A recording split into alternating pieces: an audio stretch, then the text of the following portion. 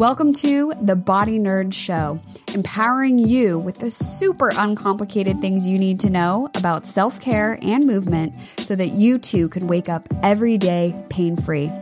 I'm your host, Alexandra Ellis, and I'm a coach, writer, former yogi, kettlebell devotee, and 100% body nerd. So, are you ready? Let's get nerdy!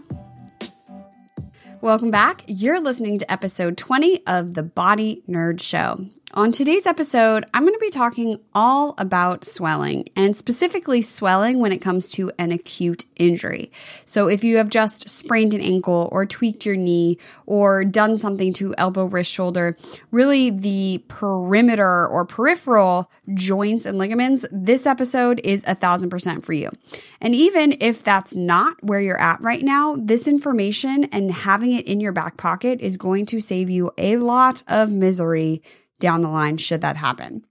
I'll also talk about why RICE, the idea of rest, ice, compression, elevation, is old news, what swelling actually is and why it might not actually be a bad thing, and how I am waking up without pain 3 days after a seriously dramatic ankle sprain. But before we get into all of that, don't forget that show notes, fun links, and free downloads are all available over at aewellness.com/podcast. You will find the links there to come over and follow me on Instagram. I'm at Hala for Mala. You'll find more information about Movement Mavens, our membership community that gives you the plan, the tools, and the help to get stronger, more flexible, and feel absolutely amazing every single day.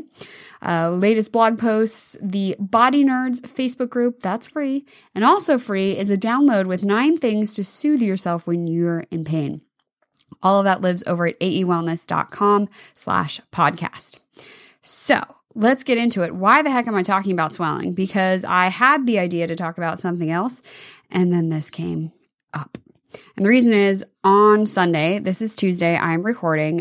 By the way, Operation Pod Disrupt with the gas line repairs that are happening on my street, which if you follow me on Instagram and you watch my stories, you know what I'm talking about.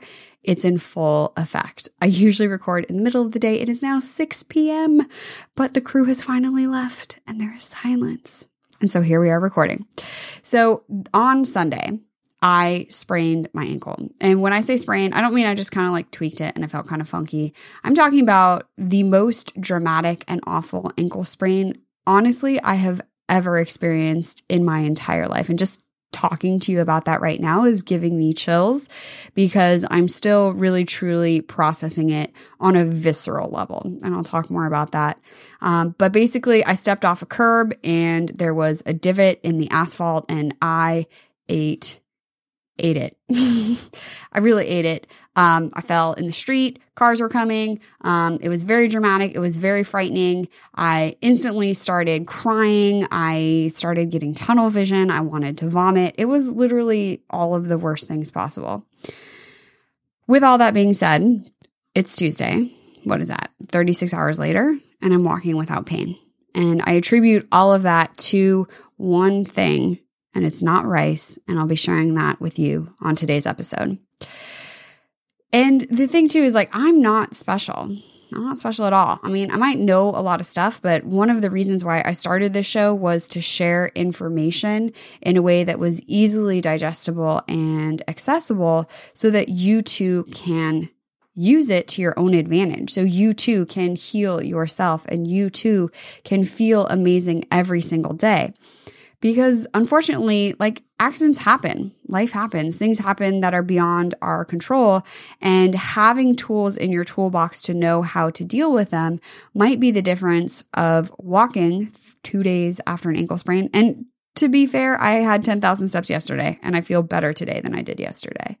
So it might be the difference between walking and being in a boot and on crutches for the next 10 days, because I've done that too.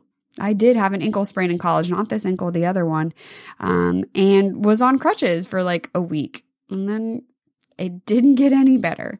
So I've experienced both ends of the spectrum, and I wanted to share with you today what I did to make my ankle feel so much better.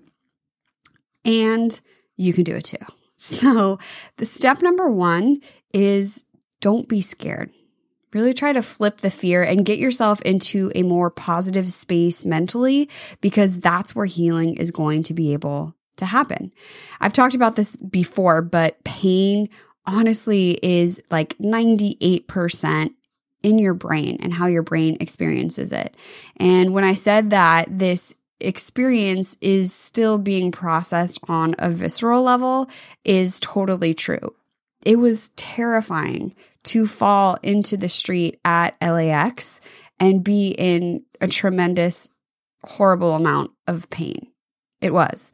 And I'm hoping that in sharing this story, that's going to help me process it somewhat, because it's just me and my computer here. So it's not like I'm telling a whole huge room, although I'm telling you, and that's cool. It was terrifying. And so I knew in that moment, once I was out of the street crying on my mom's shoulder, God bless my mother, I love her so much. My husband was there. My dad was there. So I was able to get all my bags together, and I literally just stood there with my eyes closed, holding on to my mom, because you have one of two choices. You can be freaked out when something like this happens and be worried about, oh my gosh, like it's never going to be better. This is going to be forever. I'm leaving for Wanderlust in 2 weeks. Is it going to be better? How am I going to do what I need to do? Or I could work consciously to get myself to a place of, I don't even want to say relaxation, but just more calm, grounded energy. And so I worked on my breathing, and I worked on getting really centered into my body and not focusing on how my ankle felt, but what my body felt like. I worked on my plan for what I was going to do when I got home, because we were still about 90 minutes away from actually being home. And I just ran through a bunch of scenarios, but also just really worked on knowing the truth, which was that I know enough, and you also know enough to help yourself, to be able to help myself through that experience, and that this was not a permanent thing. And that's true about anything. Like nothing that happens to our body is necessarily a permanent thing unless you get, a piercing or a tattoo. There's always room for growth and improvement and change no matter what has happened. So I really had to work hard to get myself to that place. When we were finally able to get on our shuttle bus, I put on my headphones and put on noise canceling of a dishwasher sound. It's really calming for me, and I know that's weird, but it works. So what can I say? So I just, again, listened to the whoosh, whoosh, whoosh of the dishwasher, and continued to breathe deeply and get myself calm and grounded. And before this happened, we were talking about going to In-N-Out and getting burgers, and I was starving. And when you are in that fight or flight nervous system, like that doesn't happen, right? You're not hungry anymore. You're just trying to get by. And so by the time we got off the bus, I was happy to be hungry again. And I, like I said, I had my game plan. I knew what I wanted to do. And the truth is, my plan is never perfect. I don't know with 100% certainty, like what will work and what won't work. But I knew that I wanted to try one of two things. And those two things were doing some compression, high tension compression for short duration with the Voodoo Floss and ice. And I wasn't sure what would feel better, but I knew that those two things were most important to address the swelling right away. And we'll talk about swelling too, because the swelling is part of the issue. I know, and now you know too, that swelling is what is going to impact range of motion. It's what's going to create the most pain right away. And so if I could manage the swelling with either compression with the Voodoo Floss or ice, then I would be well on my way. And so I did that. I did voodoo flossing, and I'll link to my favorite voodoo floss in the show notes. So if you want to go grab one of those, you can grab it too. And it was gradual. So about 2 minutes, it started with maybe 25% tension because that was all that I could tolerate. And every time I did it, I got a little bit more, a little bit more, a little bit more. The Voodoo Floss helps with that tension to kind of squish out any extra fluid that has accumulated in the joint. And it also helps to quiet the pain receptors. It's almost like it's the same principle, really. I'm thinking that when you wear clothes and you're not really totally aware of what clothes feel like, but if you have a ring on for the first time on a different finger, how you're hyper aware of it. So part of that overload of the nervous system, just like the whole joint getting squish as tight as possible, helps to get you out of that pain receptor dominance and help to squeeze some of the swelling out. And to be honest, I wasn't scared because I knew what I was going to do. I knew that I had a plan, and I knew that if that plan didn't work, like there was a whole contingency plan in my head. If this doesn't work, I'll do this and I'll do that and I'll do this. So interesting enough, and really what I thought to be most interesting for myself in the situation, is that the Voodoo Floss and the compression was the most effective for me. I did ice, like I said, on Sunday night, and it actually hurt more after I iced because the joint was stiffer. And so what I've been doing over the last 2.5 days is wrapping my ankle as tightly as I can tolerate for 5, 6, 7 times in a row, about 2 minutes per, session, moving my foot around. Yesterday, I wasn't able to bear weight. Today, I'm totally able to bear weight. I'm walking around with like zero pain. Honestly, if it was a 10 when it happened, I'm probably at like a 2 now, with the occasional spikes of like 6 or 7 if I do a specific movement. So I'm not doing those movements. But the important thing is, the more you can move without pain, the faster you will be able to heal. So before we dive into what rice is and why I don't think it works, let's talk a little bit about what swelling actually is. Because swelling in itself isn't a bad thing. It's a totally normal and natural response triggered by damage to your tissue. It's a defense mechanism. If that joint is swollen and can't move, then you can't injure it any further. If it's a case of, like a cut to your skin, let's say you, ran into a fence and got a big abrasion, that swelling also helps to isolate the issue, remove any damaged tissue that might be there, allow the body to begin to heal, but also isolate what's going on just to that area.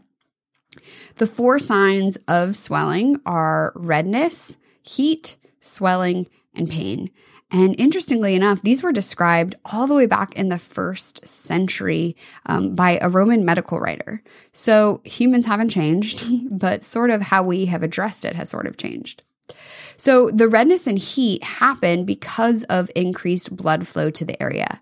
The blood vessels dilate and they actually become more permeable, so more substances can pass through. So things like clotting factors, which will also help to prevent the spread of anything through the body, which is really important if you've had like a cut or something to your skin. It also, that permeability helps to bring in antibodies to fight any infection that might be there, and also bring in more white blood cells to the area. And the white blood cells will eat up any damaged cells to keep the area clean and ready to rebuild. So that redness and heat is a good thing. Where we run into issues is when it lasts for a long time, which is why I've been working on moving it through, because that swelling that happens, so that's the 3rd sign of inflammation. The swelling is from an increase in fluid. And all that extra fluid underneath your skin doesn't really have anywhere to go. And so that compression and that extra pressure, it begins to put pressure onto your pain signals and your pain nerve endings. And so that's part of what pain is caused by, is not only that extra pressure, but also the chemicals that are released in the area anyway. So it's like a 1-2 whammy. Again, remember, it's all a defense mechanism. Your body is saying, hey, something happened. I want to isolate the injury as quickly as possible. And so that happens. But the loss of function and range of motion comes about from all of these. And all of this is to be said that this is setting the stage for healing and repair to happen. So it's not bad. The problem is when a joint swells and swells and swells and swells, and then it just sits there because all of those cells that are coming through and breaking stuff down are still breaking stuff down. And you can see, if you just Google fibrosis, you can see images of tissues that have had swelling in them for too long. They're not able to repair all the way because they're constantly breaking down. So it's almost like there needs to be a balance between building and breaking down, and your body constantly is doing that. But in the situation where inflammation is present, that breaking down sometimes happens at a faster rate, and especially right after an acute injury. And so helping to get the swelling out helps to bring balance back to the area.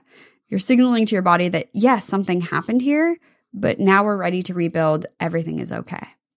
So part of that healing repair is that new blood vessels come in to help establish better blood circulation in the healing area, especially if things got damaged from the injury. Fibroblasts come in. So if you remember the fascia episode, I talked about fibroblasts, and those produce collagen that helps to make the tissue stronger, also to give it almost like a matrix or framework on which to grow. So it's sort of like a lattice that you would grow a plant on. And eventually scar tissue does form, which is that densely packed collagen. So that's not bad. That needs to happen to help repair happen. But one thing that doing that compression and moving right away is helping is to continue the fluid flow to move through so it doesn't get stagnant. But it's also constantly giving signals to the fibroblasts as they lay down the collagen to do so in a more organized fashion. It's completely mechanical. When they get input, whether it's by massage or in this case, that compression and shear, they then organize the collagen fibers a little bit more organized. So instead of your Christmas lights in December, when you take them out and they are a hot jumbled mess, think of your Christmas lights on December 26th or maybe January 4th, like me. We have a fake tree. What can I say? But when you put them in the box, right, they're so nice and organized and clean. That's what we're looking for when it comes to scar tissue, because that scar tissue will then be able to play nicely with everybody else. So I'll definitely do an episode about scar tissue down the line, but just know that that mechanical motion is helping the scar tissue and its collagen fibers to be more organized. So if, like me, you ever run into the experience where you just dramatically eat it in an awful, awful way, rice is old news. And compression, she's the queen. So ice, like I said, is going to increase your stiffness, which will further affect your range of motion, which will then mean that you have to walk in a compensated pattern for longer. And so honestly, getting movement happening and allowing your body to do what it was designed to do, so that does include some swelling, but it also includes fluid flow, that's going to serve you better in the long run. Move as much as you can without pain. So like I said, doing that gradual voodoo wrapping where your intensity gets more and more and more every single time. Do it multiple times a day, increasing the intensity as you go, and maybe aim for 20-minute sessions. Right now, I've been standing on my feet all day long. I did a wrap around lunchtime and I just took the dog on a walk. So I'm going to go do wrapping a little bit more before I start cooking dinner. But just know that movement helps to maintain the fluid flow. It helps to bring groceries in to the first aid workers that are helping to rebuild the tissue damage that's there. And know also that pain, while yes, it's coming from structural damage, it has so much to do with what's happening in your brain. It has so much to do with how you are perceiving the event, your thoughts about the event. So the quicker you can get your mindset on point, the quicker you can get yourself to flip the fear and be in a place of calm, grounded self-compassion, the better you're going to be. So here's to asking better questions, moving more, getting nerdy, not spraining our ankles, but if we do, treating them well. And strengthening of your ankles so that it doesn't happen again. Go back and listen to the ankles episode, and I talked all about that. I think I might have to go review my notes so that I too can have happy, happy ankles. So if you enjoyed this week's episode, do me a huge favor and hit that subscribe button, and then you'll never miss an episode again. And you can even head on over to Apple Podcasts and leave a review. It helps other body nerds to find the show. And I love reading all the awesome things you guys are saying. It honestly is the highlight of my day. I screenshot them, I save them. It's great. So I love hearing what you think about the show. And I also want to hear your body nerd hacks, whether it's injuries you have dealt with and how you dealt with them, or ways that you love to bring movement into your day. Let me know. And you can do so by leaving a quick message on the Body Nerd hotline at 818-396-6501 and tell me what you do on the daily to feel amazing. Don't forget to come hang out on Instagram at Holla for Mala. Tag me in your IG stories. I just posted a video today, although you won't be able to see it because it's only up for 24 hours. But I put in my highlights of Ella yelling at me. So if you want to see my dog yell at me, go check out my highlights.